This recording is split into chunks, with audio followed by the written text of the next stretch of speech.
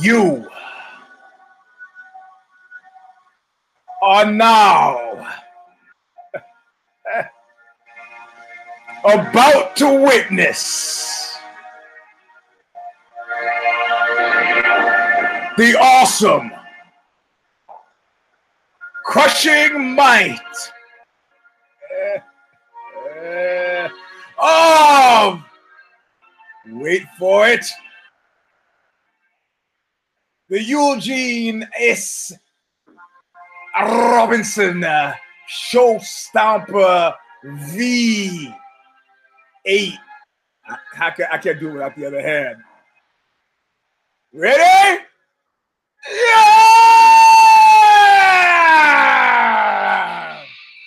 No more knuckle up, my friends, but something to quickens the pulse, gets the blood going. V.8, like the engine, like the thing that, oh my God, I should have had one. This is the V.8 Eugene Robinson Show Stomper. I'm your host, Eugene S. Robinson. I'm going to kill you, Eugene S. Robinson, but not today. We got the show. It's about Stephen Hawking, back in our play in regards to life after death. It's about, I'm going to have to give a Nazi primer just to explain some stuff to those of you who new and who have deemed it necessary to get beyond the Oscars and the Academy Award hoo-ha and actually spend a few minutes with us. And number 3, yeah, you get it. Jeremiah about the paltry state of MMA in the midst of actually what's not a completely dull and dreary season. 2 steps forward, 1 step back, times arrow style. But until then, let's just listen to the plangent tunes of Stigmata, Calling of the Just. Bob Riley singing the words that make all the difference in the world. Hold on.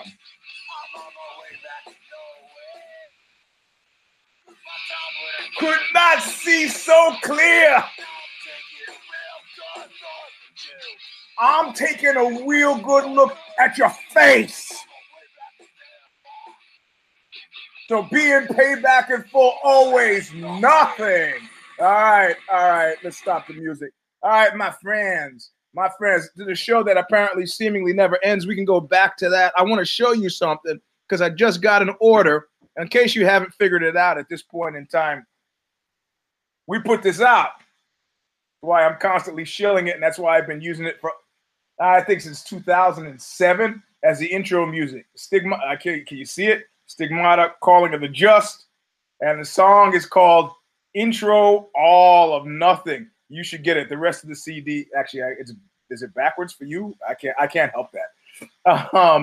But let's launch into the show because I want to reward your efforts for having pulled yourself away from the cavalcade of wealth in Los Angeles that's happening now by way of the Academy Awards.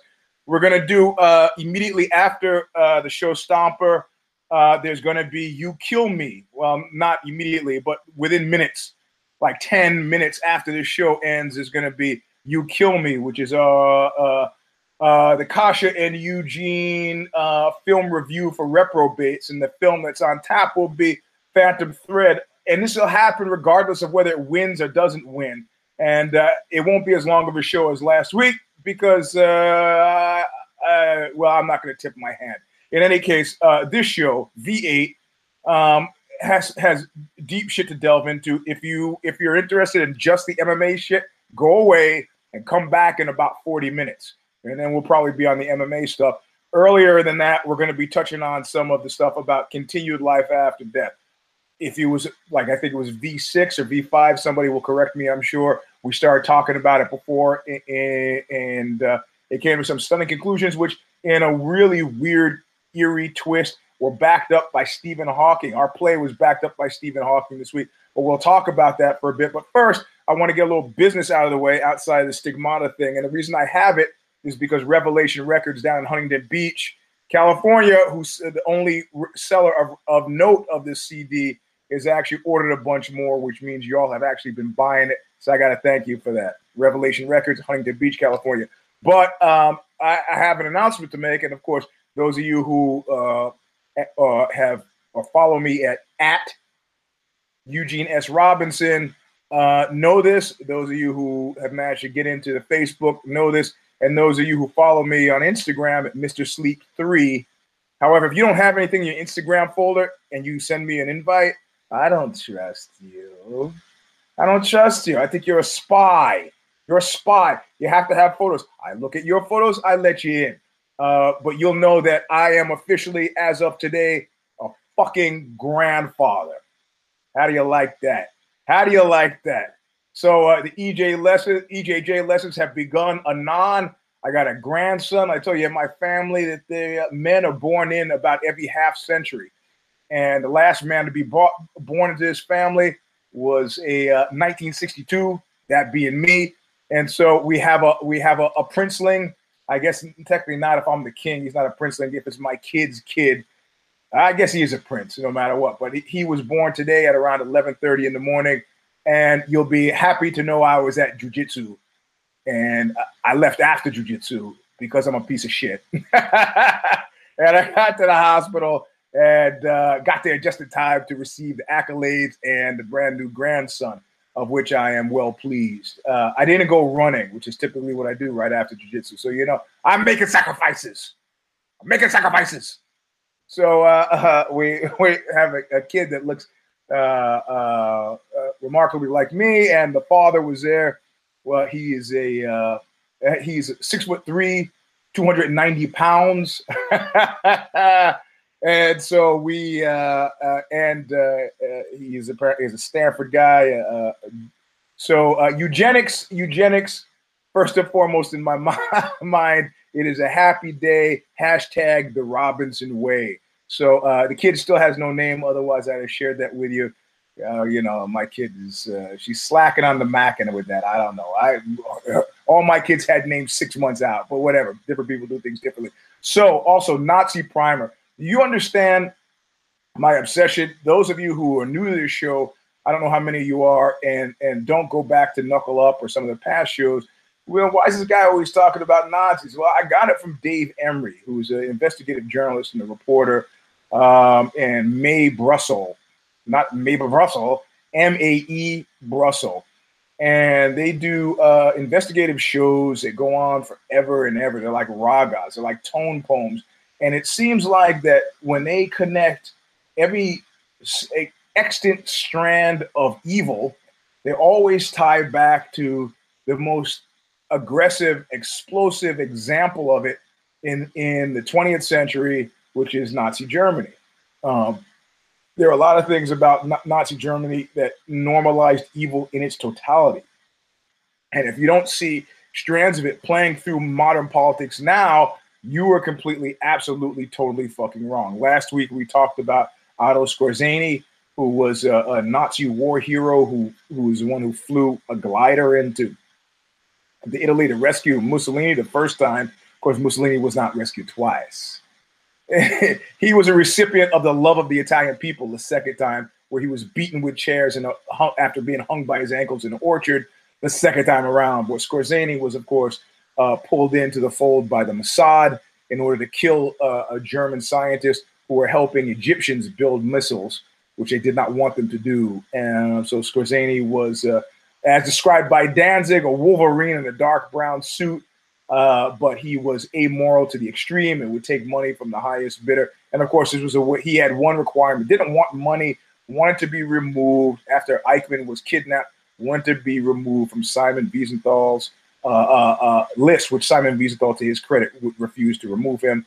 But the Mossad just kind of sent out false flags about him dying or not existing or moving here or there to stymie Wiesenthal's efforts because he was working for the Mossad. So, but all the tendrils of it, from the Nazi connections to major corporations that still exist, not whether you want even talking about Fanta, was created after there was a blockade and they wouldn't ship Coca-Cola to Nazi Germany, so they had to create their own soda. So they created Fanta. From Bayer, from Hugo Boss, who were knee deep, Volkswagen, of course, Mercedes-Benz, who used to make Range Rover-y tanks, to IBM, the counting machines, all the money that Henry Ford gave to the connections to the Bush family, and Bush's George H.W., George W. I mean, it spreads. It spreads. If you can judge a tree by its fruit, anytime that tree drops a piece of fruit, it's going to be fouled. And we've seen that now with the Jared Kushner thing. Oh, hey, Qatar, could you lend me like $150 million because it rescued my 666 building in downtown Manhattan, which is in Manhattan, Midtown Manhattan, which is sucking shit? Nah, we don't think that's a big loan. We don't think we'll do. Oh, and then there's suddenly a possibility of an armed conflict in Qatar. Qatar's like, okay, we'll pay. You know, corporatist evil is evil gives it a moral framework that I don't care to give. But like a Soviet Georgian friend of mine once said, he used to live there back when it was Soviet Georgia, now it's just Georgia, said about Stalin and about the rehabilitation of Stalin's image. He goes, you got to understand. He goes, right now his image is completely rehabilitated in Georgia. It wasn't him; it was the people around him, according to the word on the street in Georgia. No, corporate evil is more complete because it's not premised on animus. You know what they say? The opposite of hate, the opposite of love isn't hate; it's indifference, and it is indifferent. If whether you're talking about somebody who benignly has to reorg a corporation by laying off people who will no longer be able to pay their rents or their kids' tuitions or food, or whether it's a corporatist vision of the future that has people produce large amounts of Zyklon B. You got a lot of rats there, huh? Yeah. Wink, wink, nudge, nudge. Death camps. So that's why I typically tend to weave corporatist indifference is the name of the game, and it's what we're inveighing against. But let's go back to the stuff that I talked about on the Life After Death show a few shows ago. That I'm not going to give a total refresher because we don't have all the time in the world here. But I want to talk about. Remember, I said that I can't remember what I wore on the show last week. Yet we know I existed last week. We know that we existed last week, right? But there's a lot of stuff we can't remember from last week. I goes, those are our bodies and our biological somatic connection to this globe. But there are other places on this globe, and there are places that we go when we close our eyes and we go to sleep. And more importantly, right after I start talking about that stuff from the show, because I assume people don't all watch the show, even though they all should, somebody gets it. This guy I'm talking to at jiu-jitsu gets an eerie look on his face. And somebody starts making fun of me. I go, laugh all you want. And the guy goes, whoa, wait. Later on, he sends me this clip of a video of this 5-year-old kid in Scotland or England or Ireland, way outside. I don't remember. Sorry. And the kid starts talking about consistently since he was able to talk. So about the age of 1.5 to 5, talks about his Barra family, Barra, a small town on the coast. Nothing that he would have been exposed to via the internet. Nothing that he would have been, not somebody he met at the market or a cartoon or a book that he read or a relative. Out of the blue, my other house in Barrow. And at first they figured this was just fanciful talk. The kid was just kind of being really fanciful. And he starts describing this white house and the black and white dog. And he continues with this. And finally his parents are like, maybe we should take him to somebody. I mean, this is gone beyond play and make believe. And so they call up the historian in Barrow, and the historian says, well, I guess they call it TV people because it's a TV show. And they say, well, let's call a historian in Barrow. So they actually call a historian in Barrow. And he says, yeah, there was a White House. It was owned by a Robertson family. Or they said, oh, he remembered his last name, which was Robertson. And he said, well, there's no Robertson there, but there's a White House. In any case, they decide to take the kid and a friend to Barrow just to see. They don't tell them where they're going, just to see where they're going. And as they get closer to town, like that scene in The Omen, the kid starts to get eerily quiet. And he goes, this is my Barrow house. And he talks about stuff around how they could see the planes land. And they say, well, there's no airport here. But apparently the planes used to land on the beach that was outside the White House. And then the historian says, nah, there's no proof of any. There's no family named Robertson. A couple of days go by. The historian calls back, goes, oh my God, you won't believe it. There actually was a family, the family called Robertson. They lived there like in right after the war, where planes did land. They had a landing strip right on the beach. Yeah, it was like 100 yards and on meters or whatever, uninterrupted. And so they had film footage of planes landing there. So they have the planes, they have the White House, they find the family, they go to find the family. And then the kid gets really weird. He doesn't want to go to see the family, doesn't want to see the family at all. It's like, so then he meets what would, based on who he said he was, he meets who would have been his granddaughter. And she said, well, we didn't have a dog. We didn't have a dog, but there was a dog that used to hang around. And they show a picture, and it's a black and white dog. The kid had described the black and white dog. He described the house, described the planes. Of course, like with a lot of paranormal stuff, you don't know where to go with this. But it was fairly clear that that this kid had been there before, 5-year-old kid. And of course, now the people with the TV show want to say, well, this system could be gamed. It could be anything. They find somebody else. They find somebody else who was his own grandfather. He discovered that his diaper was being changed by his father, and the kid looks up at him. This is right after the kid could talk at it, right? 2.5 years old, and said, "When I used to change your diaper," and he goes, "What are you talking about?" But it was again consistently remembered, consistently called upon, and consistently referenced. Not like a crazy, oh, my play friend Bobo. No, none of that shit. Well, then they decide they have photo albums around the house, and the kid is going through the photo albums, and he goes, "Oh, look." And there's a high school graduation photo. He goes, "Here's my picture." Now, I have never met my father's father, but if there was a picture of 40 people sitting outside, my father's father doesn't look anything like me. If you had pictures of us next to each other, he was kind of a Noel Coward-esque, short, bald guy with a mustache, total lifelong criminal, but very debonair and snappy and shorter.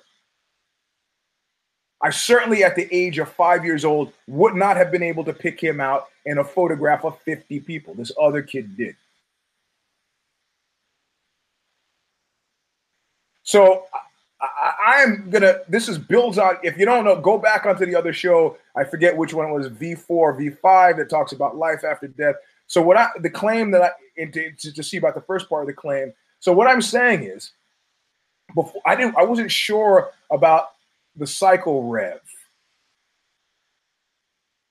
I wasn't sure about but in both of these cases, these were fairly immediate cycles. If a guy was his own grandfather, a lot of people know their grandfathers. See, you see, it's a raga. I started out talking about being a grandfather. A lot of people know. I didn't know either of my grandfathers. I didn't know I didn't know my mother's father. He was dead before I was alive. And I was alive, but had not met my father's father. However, I grew up with a grandfather who was my great-grandmother's third husband, who I call Grandpa. Not a blood relation, again, married in. So we're talking a fairly tight turnaround, right? And these kids describe being in this place that very much seems like a cosmic soup, right? Precisely the kind of locale that you go to when you are disembodied every night, dreaming. And then they describe sliding through a porthole, and there they are. It's like Brazil with not the country, the movie with the pneumatic tubes, or where messages are being kind of shifted and sent all around. So I like this idea of a cosmic soup, where once our change of clothes, our somatic forms, our fleshy bodies pass out of existence, we're in permanent dream space. And until you find yourself a porthole, you're kind of stuck there. Now, I built out from there, but I want to tie in the Stephen Hawking thing just to show you that was not a false flag. Stephen Hawking came in and said, well, I'm going to do some kind of modeling. This last week. And I'm going to go back to the Big Bang. And there are all these unanswered questions about, well, our universe and the galaxies and outside the galaxies. And I'm just going to go back. I'm going to do time's error. I'm going to go back in time to where everything was singular, undifferentiated whole. And he said, what was noteworthy about that? If you just look, this is matter that constituted everything. What Stephen Hawking says, I'd like it to be a ball, but it's not. It's my fist. What Stephen Hawking says is, so you've taken all of the planets that are exploding, you've gone back. I mean, everything used to be connected. You used to be able to walk from Germany to New York, right? There were no oceans. These things spread out over time, millions of years. But go back, where you're pulling planets, cosmic dust into one whole constant knot, and then something happened. And he talks about the singularity of this thing, of going back in time, time's arrow moving backwards, and it all kind of coagulating into this one spot. He goes, in that spot, time doesn't exist because there's no space. Because everything, that shoebox of things that we talk about when we talk about determinism, everything is here. You have no distance, you have no space, you have no time. Mass is not even a measure that makes any sense. And then something happens, and there's an explosion, and all of the planets in the galaxy, it becomes all space dust. It starts to fill places it hasn't been before, places that are now mired in time. So time has not always existed. So we have this ball, and then things start to move out. What he's done is run the film backward to here. But what starts to happen is you start to introduce elements. You start to introduce all of the dimensions. Sorry. Not 1D, not 2D, not 1D, not 2D, not 3D, not 4D dimension of time, or 5D, which they've recently discovered a fifth dimension. And not only that, they have the straw within the straw theory. Like these are multi-dimensions. So the idea that we live in a cosmic soup, is not entirely crazy to me at all. It happens in quasi-conscious forms anyway. When you go to a movie, we're all in a darkened theater. Our consciousness we're responding in very similar ways to a similar set of circumstances. So then I start to let me play the Stephen Hawking's game with the life after death thing and the cosmic soup of consciousness. I said, well, you are either presented with a porthole or you find a porthole. What do you say about people who are good people? And I'm trying to divorce it from a moral framework. I'm going to make this bold claim, and I'm going to make the claim that the Bible and every single religious text that exists, and all the most of them go back 2,000 years. Some, the Upanishads, I'm not sure I'm mispronouncing that. Bhagavad Gita goes back like 5,000 years. They're all an attempt to make sense of a multidimensional cosmic soupage in a way that's not going to panic people. So they have demons or angels, intermediaries between here and there, right? The dimensions that fill up that space. And they try to explain somewhat about places that people go when they're bad, which is down, where they go when they're good, which is up. And they all kind of have a similar framework that attempt to, in crude, rudimentary terms, describe the cosmic soup of consciousness. But I'm going to make the claim that up or down, and you've heard people say this, oh, my dog, it's almost like he's human. Or that cat had the most soulful eyes. I used to date this biologist, and she said, look, only animals that are social animals have personalities because they needed to distinguish themselves from each other. You take animals that are not social animals, that don't live in social groupings, they don't have personalities that we would recognize as such. Reptiles, for example, don't need them. Well, some people would argue, my sister being one that had many years for a lizard, the lizard had a personality. All right, lizard had a personality. I've seen that lizard for years too. Never knew it had a personality. I'm sure it did certain things in a stylish way that might seem unique from other lizards, but I just saw it do like this. That's it. That's all I saw. But in any case, so there's this cosmic soup. So I say, okay, you realize that somehow your pre-knowledge is better than your post-knowledge. In other words, you have realized that you are in a cosmic soup at this point. And it's no less fulfilling because you are bodiless. You know, you can get involved in intrigues in the cosmic place, or you can find your way into a porthole. Maybe you get to choose, maybe you don't get to choose. Who the fuck is calling me from Fremont? Sorry, I'm doing the show. You get to choose, you don't get to choose. But your desire, also known as a will to make manifest this thing or another, I think your desire qualifies the manner in which, when they talk about the meek shall inherit the earth, this is repeated. It's not like Nietzsche said, just a Judeo-Christian conceit to extol the virtues of the weak. An expressed will to power in itself has got to be something that I don't want to use a moral framework. It's got to be something that is retrograde. Wanting to be here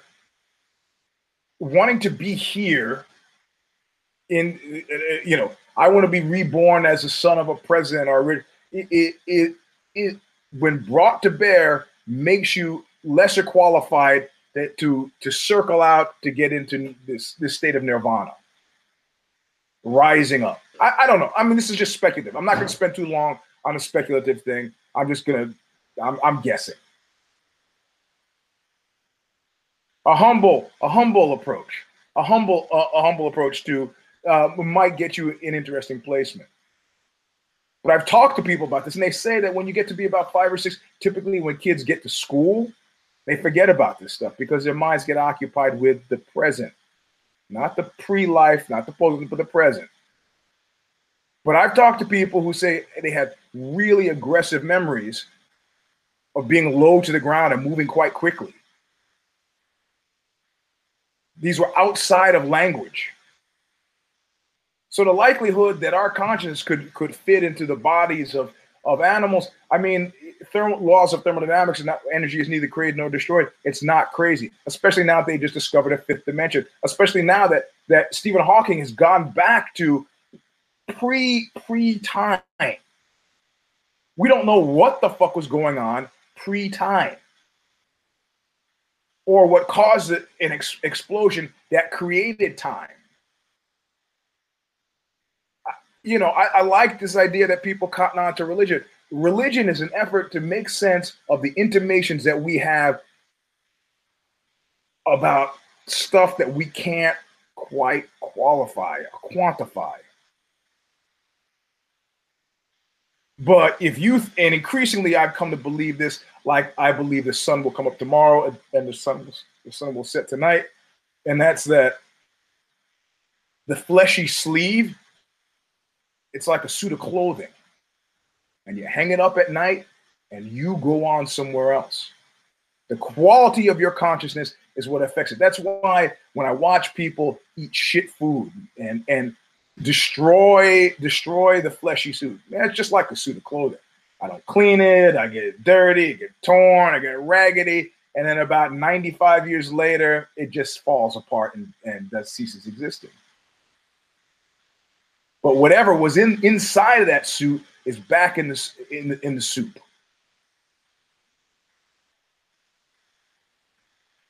And you have touchstones of people who have had various visions of how this plays out. Like Dante And John Chardy's from Princeton, I think his translation of it, Dante had a pretty clever thing. He goes, what your consciousness does during the time of your recognized portion of what you could call your life predicates what happens to you, what happens to your consciousness post-life. Even though he said, well, it happened in a place called hell. So if you're a dumbass in this life, chances are, I don't think good tasting apples become bad tasting apples. Not even as affected over time. I think if you have a tree with bad apples, started with the Nazis, bad apples. You have a tree with bad apples, those apples will always be bad. They'll just be different types of bad. So, you know, when I'm sitting as I was last night, and I have to tell you, I went and watched the fight last night at the Condor, a noted San Francisco strip club, because we had a party to go to nearby in San Francisco, and it was closest to the party. It was just easy to go there. We know the doorman. So we get in, don't charge us. All right, it's all right. It's all right. The doorman that we knew wasn't there, but it's all right.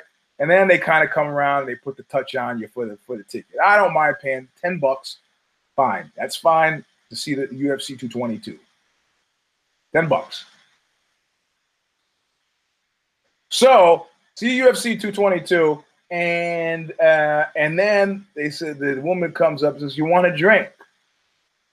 And the wife orders like a rum and coke or something, and I said, "She's not getting me. I really think I just fell off the truck. I'll just have some water." Those of you who follow me on Twitter realized she moved Bishop to Queen's Rook 8 or something. Brings me Fiji plastic bottle. First of all, I don't drink water out of plastic bottle. Secondly, I'm certainly not drinking the most expensive fucking bottled water there is. It's like, are you $7 bottle of fucking water? Are you kidding? Are you fucking kidding? Not even a glass. Nah, I don't want that. But then I realized, screw and chew, it's chew and screw, a dine and a ditch. Yeah.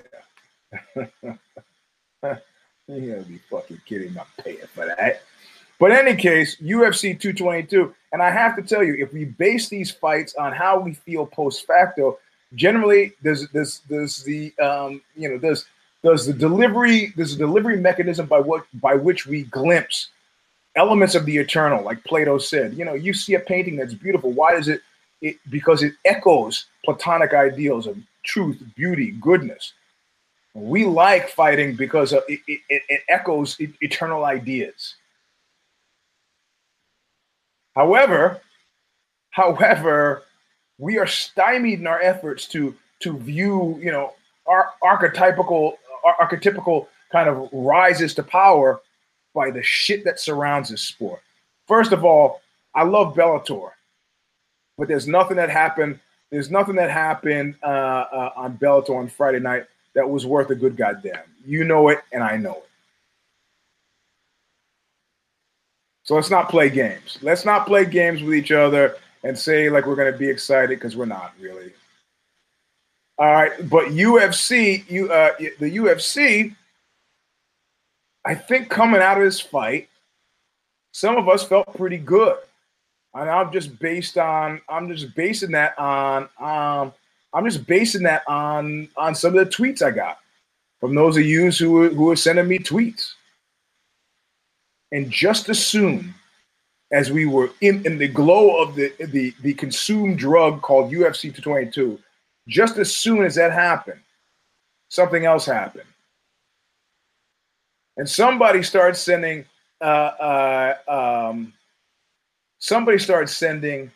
pictures, tweeting out pictures cage side of the bald one watching the boxing match, Ortiz and Wilder. I once knew. Let me see how I can put this story that's not exactly fit for prime time. Let's see. People have been making videos of themselves having sex forever. So I knew this woman who made a video. Oh God, my neck is broken. Of herself having, embracing life's wild side.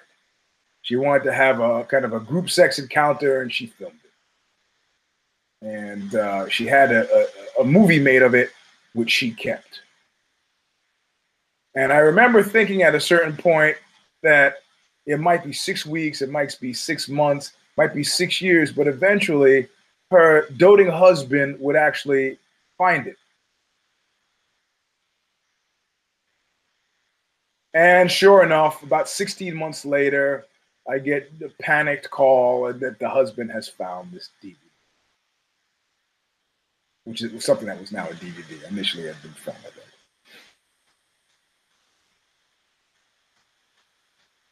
So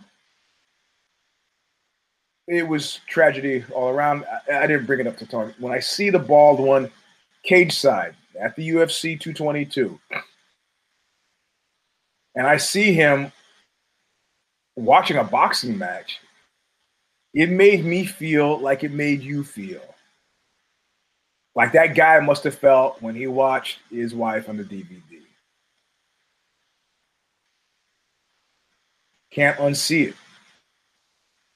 The guy who's a CEO, whose job it is to drive this bus straight, doesn't give a fuck about the bus. It's easier. You got guys in there risking life and limb.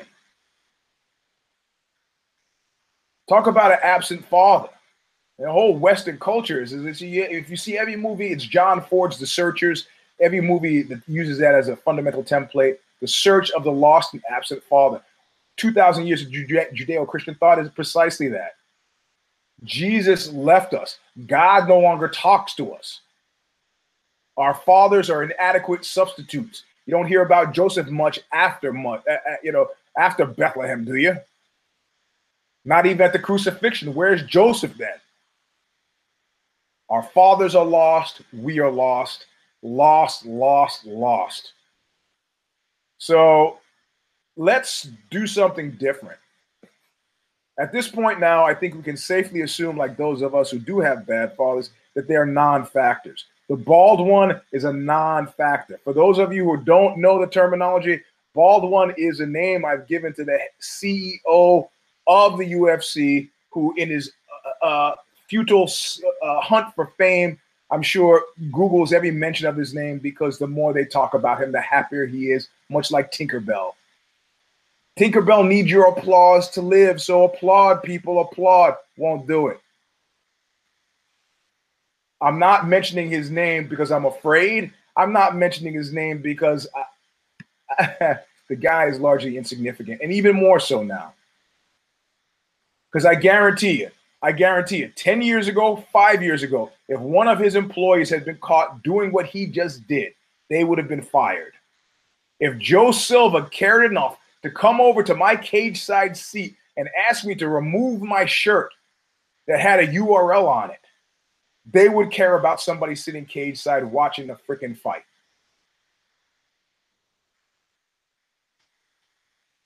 That's all I'm saying. That's all I'm saying.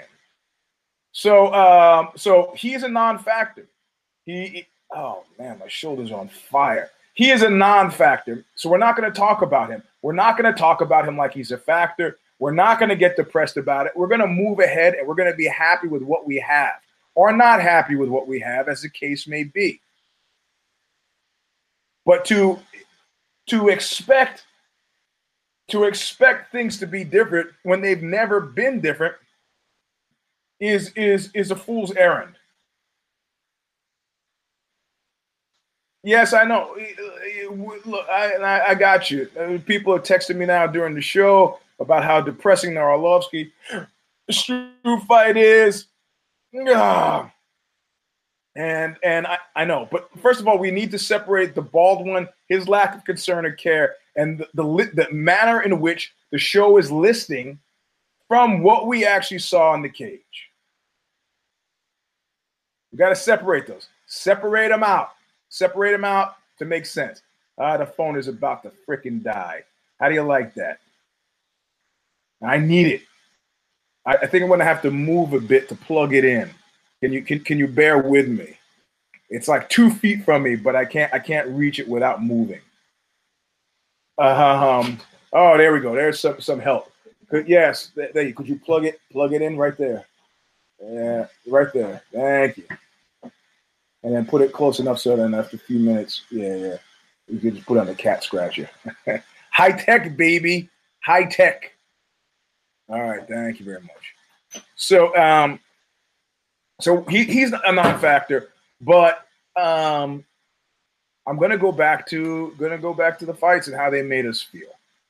They made us feel pretty good. Let's go back to the head. We're just gonna go backward in time because there were a lot of don't cares. I cared about 3 fights on this card. And I was justified in feeling that, with the exception of O'Malley. Some guy texted me. He was like, "Yeah, I told you about O'Malley." And then he goes, "I texted too soon." That's what we call hubris. And I got fucked. No, I'm not going to take that away from O'Malley. Let's go to Cyborg and the Russian chick. That was a great fight. That was a great fight because every time you fight, you open a door. We've been through this. You open a door into your wheelhouse. The less of a door you have to open, in other words, the more you can keep winning doing the same thing a la Ronda Rousey, the better off you're going to be because people don't know. People didn't figure out till the end that Ronda couldn't punch for shit because she had been so effective with the hip throw and the submission. Hip throw, submission. Hip throw, was knocking anybody out. You can thank her fucking Vardian, her shit coach for that. So how much of a door has Chris Cyborg opened up into her wheels? Not much. So the Russian chick, she decides I'm gonna go in deep. I'm gonna wrestle mug her. I'm gonna pressure her against the stage, against the cage, take her down, and I'm not gonna I'm not gonna stand in the target zone for these fucking fists or these feet. They're both supposed to be black belts in some kind of ground grappling game, so they went at it.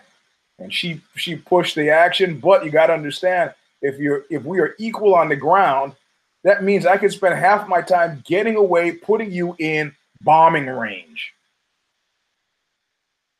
And I knew that was going to happen because all the stuff in the lead up and the Invicta fights they were showing, Volskaya, her stand-up was not shit, but it just wasn't, it's not the same. You're not hurting anybody with those pillows.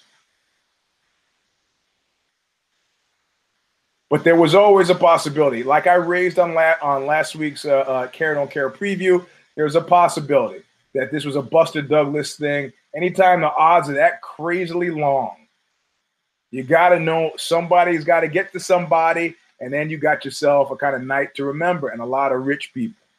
I didn't think this would happen. Seeing Tito in her corner made me nervous. I didn't know what was going to happen after that. But, when you have a 13-year winning streak, the amount of financial inducement that somebody can lay out for you, it's just not worth it. Better a 15-year, 16, maybe a 20-year solid win streak. Now, that's something you can bank on. And after that, you can start making incautious moves like fighting Conor McNuggets or whatever. Or walking into a cage just so you can see the Twitter universe look at your ass. It's all baboon shit, man. Look at my red ass. I got a red ass. Look how red my ass is now, man. How many fans do I have on here? 1.2 mil. I've got the biggest red ass there is. Okay.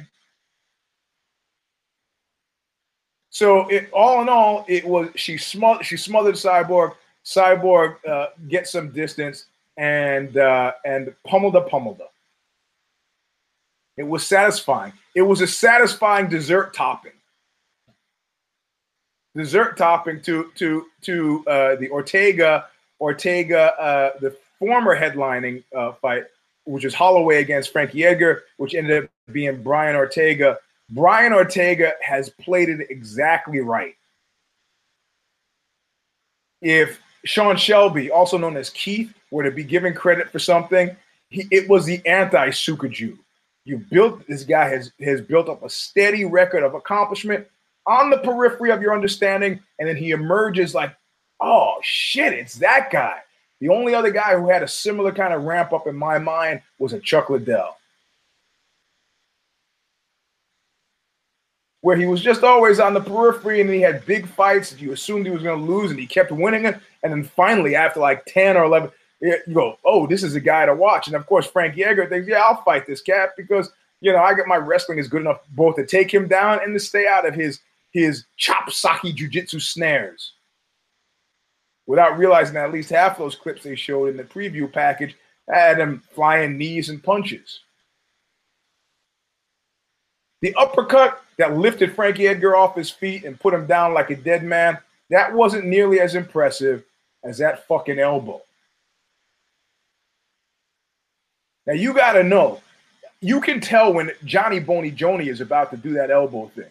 When he gets in close and he's here and he's not using, and then he leans in. At this point now, you can time it. It's expected. If you're fighting Johnny Boney Joni, DC, their last fight, actually seemed to be prepared for it and account for it. But Brian Ortega had a variation of it that was completely different.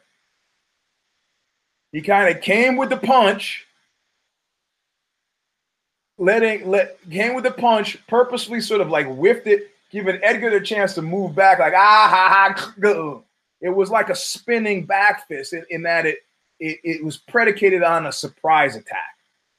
So I'm going in for this and that, but it's not that boom. And that's what finished him. He was discombobulated. Well, I don't know. I can't remember whether it was 221 in. I don't remember. But he wasn't bouncing back from that. And a couple of things happened. Everybody got sad. Got sad because we're seeing Frankie Edgar get to a place that, Frankie Edgar had a wonderful place to be, which was apex level gatekeeper. When you're an apex level gatekeeper, you always smell what's cooking in the kitchen. You're that close to the kitchen.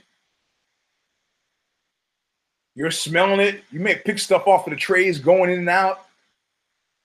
But before anything goes in or out of that kitchen, they got to talk to you about it.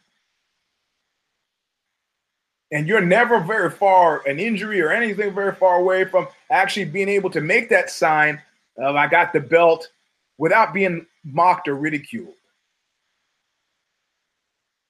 But now this is the real sad and weepy portion of our tale, when it doesn't seem like Frankie Edgar will bounce back. It feels like a passing of the guard, which makes us sad.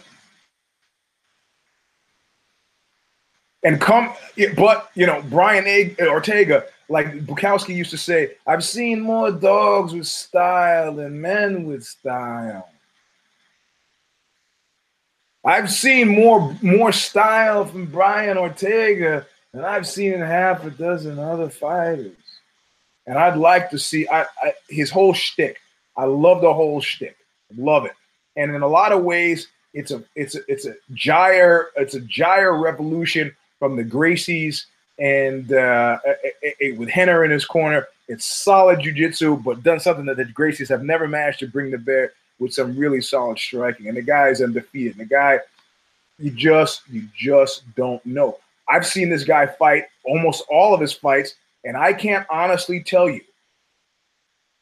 In other words, he's opened the door to let me look in 10 times, and I can't honestly tell you what kind of game plan I would best be suited to beating this guy. And so now they're talking about him fighting Holloway. And I think Holloway's head is in the same place our heads are. Holloway's head is in this place of like, the fuck, what kind of key do I use for this lock? And I need to figure that shit out before that gate closes behind me. Otherwise, I'm going to end up passing this belt to the guy, and I don't want to do that. Does he have shitty? I heard Joe, in the strip club, we couldn't. Man, they were playing like shitty fucking techno, and the guy on the mic was, let's break it up here. Let's break it up for Candy. And it's like, hey, man, shut the fuck up. I'm trying to listen to the fight. Women are sitting down at the table. Hey, you two want to go into the private room? Are you fucking kidding me? Are you fucking okay? You got to do it. It's a job. It's like, the guy at the gas station has to say what you want, crackers, unleaded or whatever. You got to do it. But come on, at least give me some headset so I can listen to the fight. But it was only $10, so let's not complain. And purloined water. So in any case, the high point, if you don't know it, you don't know it. But the thing that made you feel good coming out of it, the kick that was Brian Ortega, because we're sad about Frankie Edgar, but timing-wise, it's okay. We're sad, but it's okay. And the phone is out. I guess the plug is on, so I can't tell you. It didn't work. I can't. Fuck it. So, that means I have to go from memory. Oh, that's no good. So Ortega made us feel good. I have to say, honestly, I have to say that I'm trying to get another page up right now. Have no fear. I have to say, honestly, that Struve and Arlovsky, despite the How Tastes My Pee-Pee, that Arlovsky has gotten a lot of mileage out of, outside of that, man, that fight made me feel really sad. You know what that was? That was a training fight. By which I mean, you go to the gym and I know you pull into the gym. If it's a new gym, you pull in, you get your bag on your shoulder, you're walking, trying to figure out where the locker room is, and you're checking out the action, you're looking around, and you see some guys go at it. And they're big and they're kind of scary, and it seems like they know what they're doing. But then it gets to the end, and what? What? Oh, the bald one says that he's going to make Holloway versus Ortega immediately once featherweight champ is cleared. What he really means is he's going to do something about something once this boxing match is over, because that's really where his attention is. Fucking prick piece of shit. I can't tell you how much it makes me angry. I can't tell you how much it makes me angry. And I'm not even going to try. So Struve and Arlovsky, that was some sad ass shit. Made me sad. Didn't like it. Arlovsky has been fighting afraid for a long time. I mean, at least Yana Kunitskaya, when she came in there, she fought like somebody who wanted to not go home empty-handed. That was nice. Frankie Edgar, fucking 444 to the first round. That was nice. So if it had just stopped with those two, but in aggregate, and in fact, I'd have been okay with everything, because the O'Malley Sukamaka fight was great. Though I have to say, Sukamaka's fight IQ is fucking stupid as shit. Because as soon as I see O'Malley hopping around on that broken leg, I back up and make him walk toward me. And when he can't and they call the fight, 3 seconds from the end, I win it. And instead, I lose it to a guy who can't walk out of the cage. But O'Malley has got something Johnny Boney Joni-esque about him. And so between O'Malley, he kind of, who's that other cat that with the L name? Oh my God, one letter from the alphabet, and I think you're going to be able to give me some help. Who's maybe, they're all direct descendants of kind of a cross between Johnny Boney Joni and sorry, man, I can't. I got this whole grandkid thing in my head, and the names. The Japanese cat with the really gnarled ears. Oh God, who's been fighting forever. It'll come to me. But you see that they've got the touch of the artist about them. So O'Malley, in my mind, went from a big don't care to a big care. Not so much for Sukama, who's got the fight IQ of a bedroom slipper. Sorry to be unpleasant about it, but the guy came in with a lot of hoo-ha. I wanted to see that hoo-ha borne out. Arlovsky and Struve, shit. Zingano, man, that was rough. She came into the fight favored and left.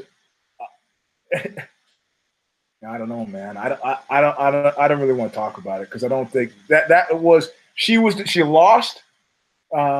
Just was smothered by Brazilian grappler, but she lost in a way that like I was seeing stuff in her defeat that I don't want to see. In the same way that I see things in victory that justifies and creates a situation. I don't want to see that stuff in defeat. I don't want to see it. Don't want to see it. Don't want to see it. Sorry.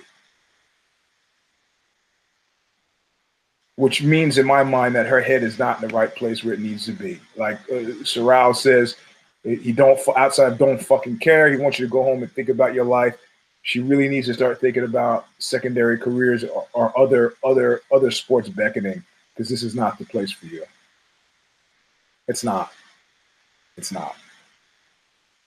You have your ego has to be in a place where you can just okay. And remember that thing last week we were talking about where I said forgiveness is like honor. It's one of these amorphous things that makes people do stupid shit. Brendan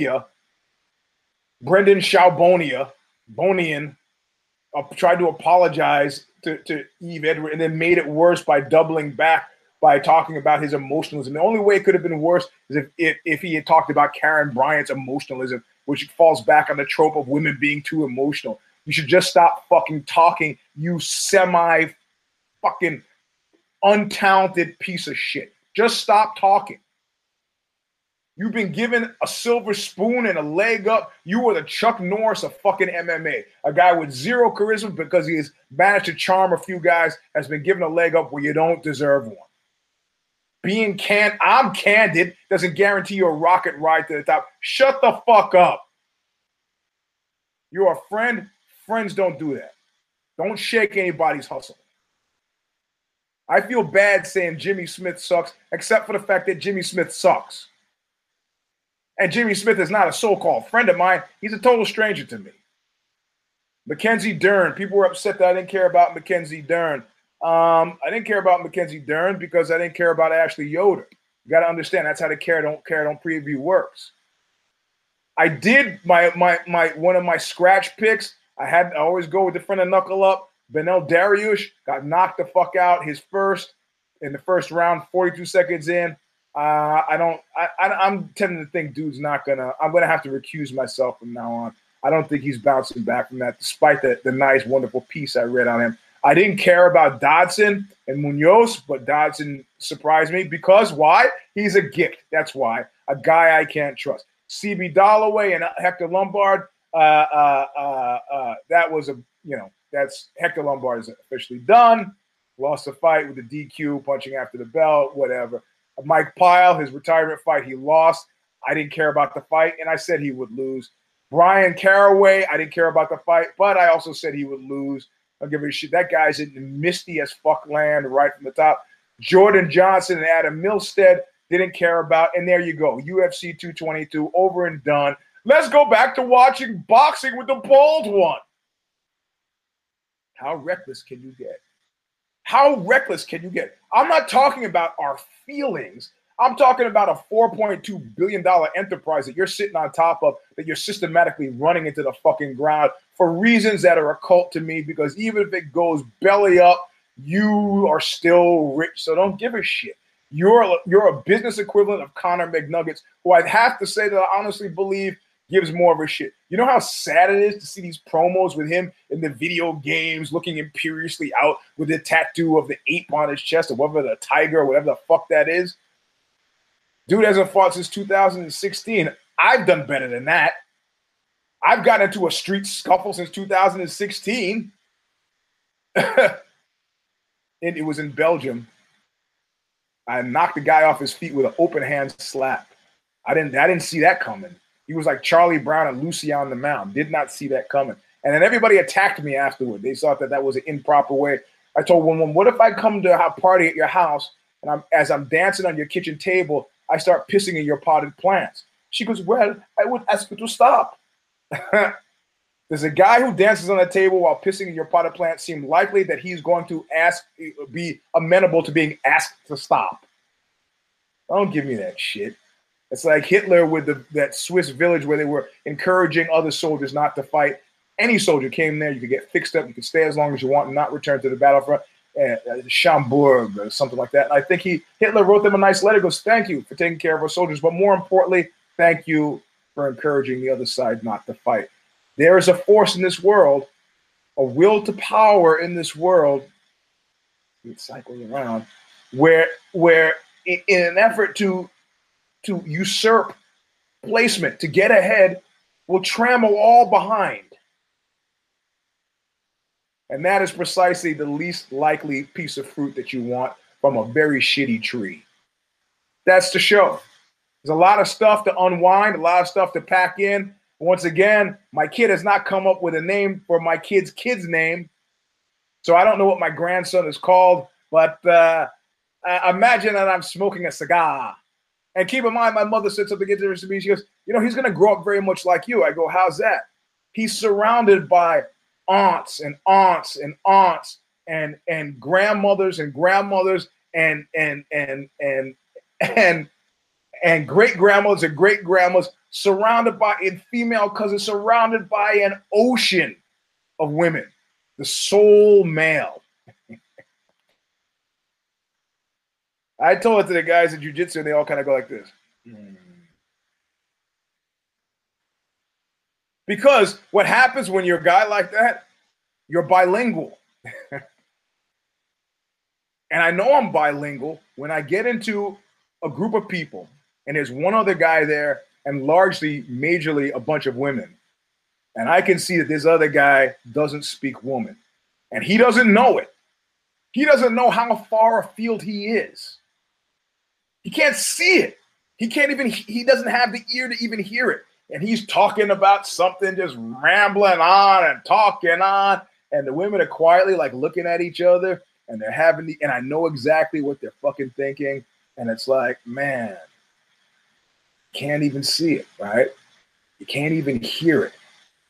And this is typically a guy who's grown up with all brothers. You're at a disadvantage. If a woman has never said to you, my God, you're such a good listener, you've been talking too much. So anyway, speaking of talking too much, I'm going to ring off right now. I'm going to plug the phone in. And those of you can go back to the Oscars for a little bit. In about 10 minutes, we're going to come back on this channel with You Kill Me.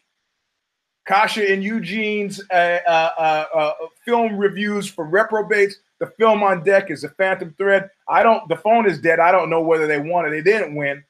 Don't know. Doesn't make a difference. That's the film that we're reviewing. And then after this week, because we wanted to time it with the Oscars, we're going to expand and we'll talk about whatever fucking films we feel like talking about. But in about 10 minutes on this channel, if you're subscribed to this channel, it'll send you a notification for when we're ready. But I got to get up.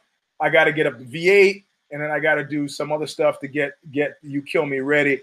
So subscribe now. That way you get to notice. So if it's 15 minutes and 10, not instead of 10 minutes, you still know and you get to listen to it. And it'll be shorter than this show because, I don't know. She might have a lot to say. We've gotten requests personally to me to talk less and have her talk more. And she just finished. I know she just finished watching it, so she's prepared to do that. So anyway, we're going to ring off. We'll see you on Tuesday night at 7:20. Tuesday night is the wife's birthday, but we're going to do the show, and then we're going to go out and get drunk and have a great time. 7:20, we got If I Did It, followed immediately by If the Shoe Fits. There'll be short shows because we got stuff to do. And then on Wednesday or Thursday, if there's a show fight next weekend, we'll do the Care Don't Care preview. If you want to follow me on Twitter, it's at Eugene S. Robinson. Like I said, Instagram, it's Mr. Sleep 3.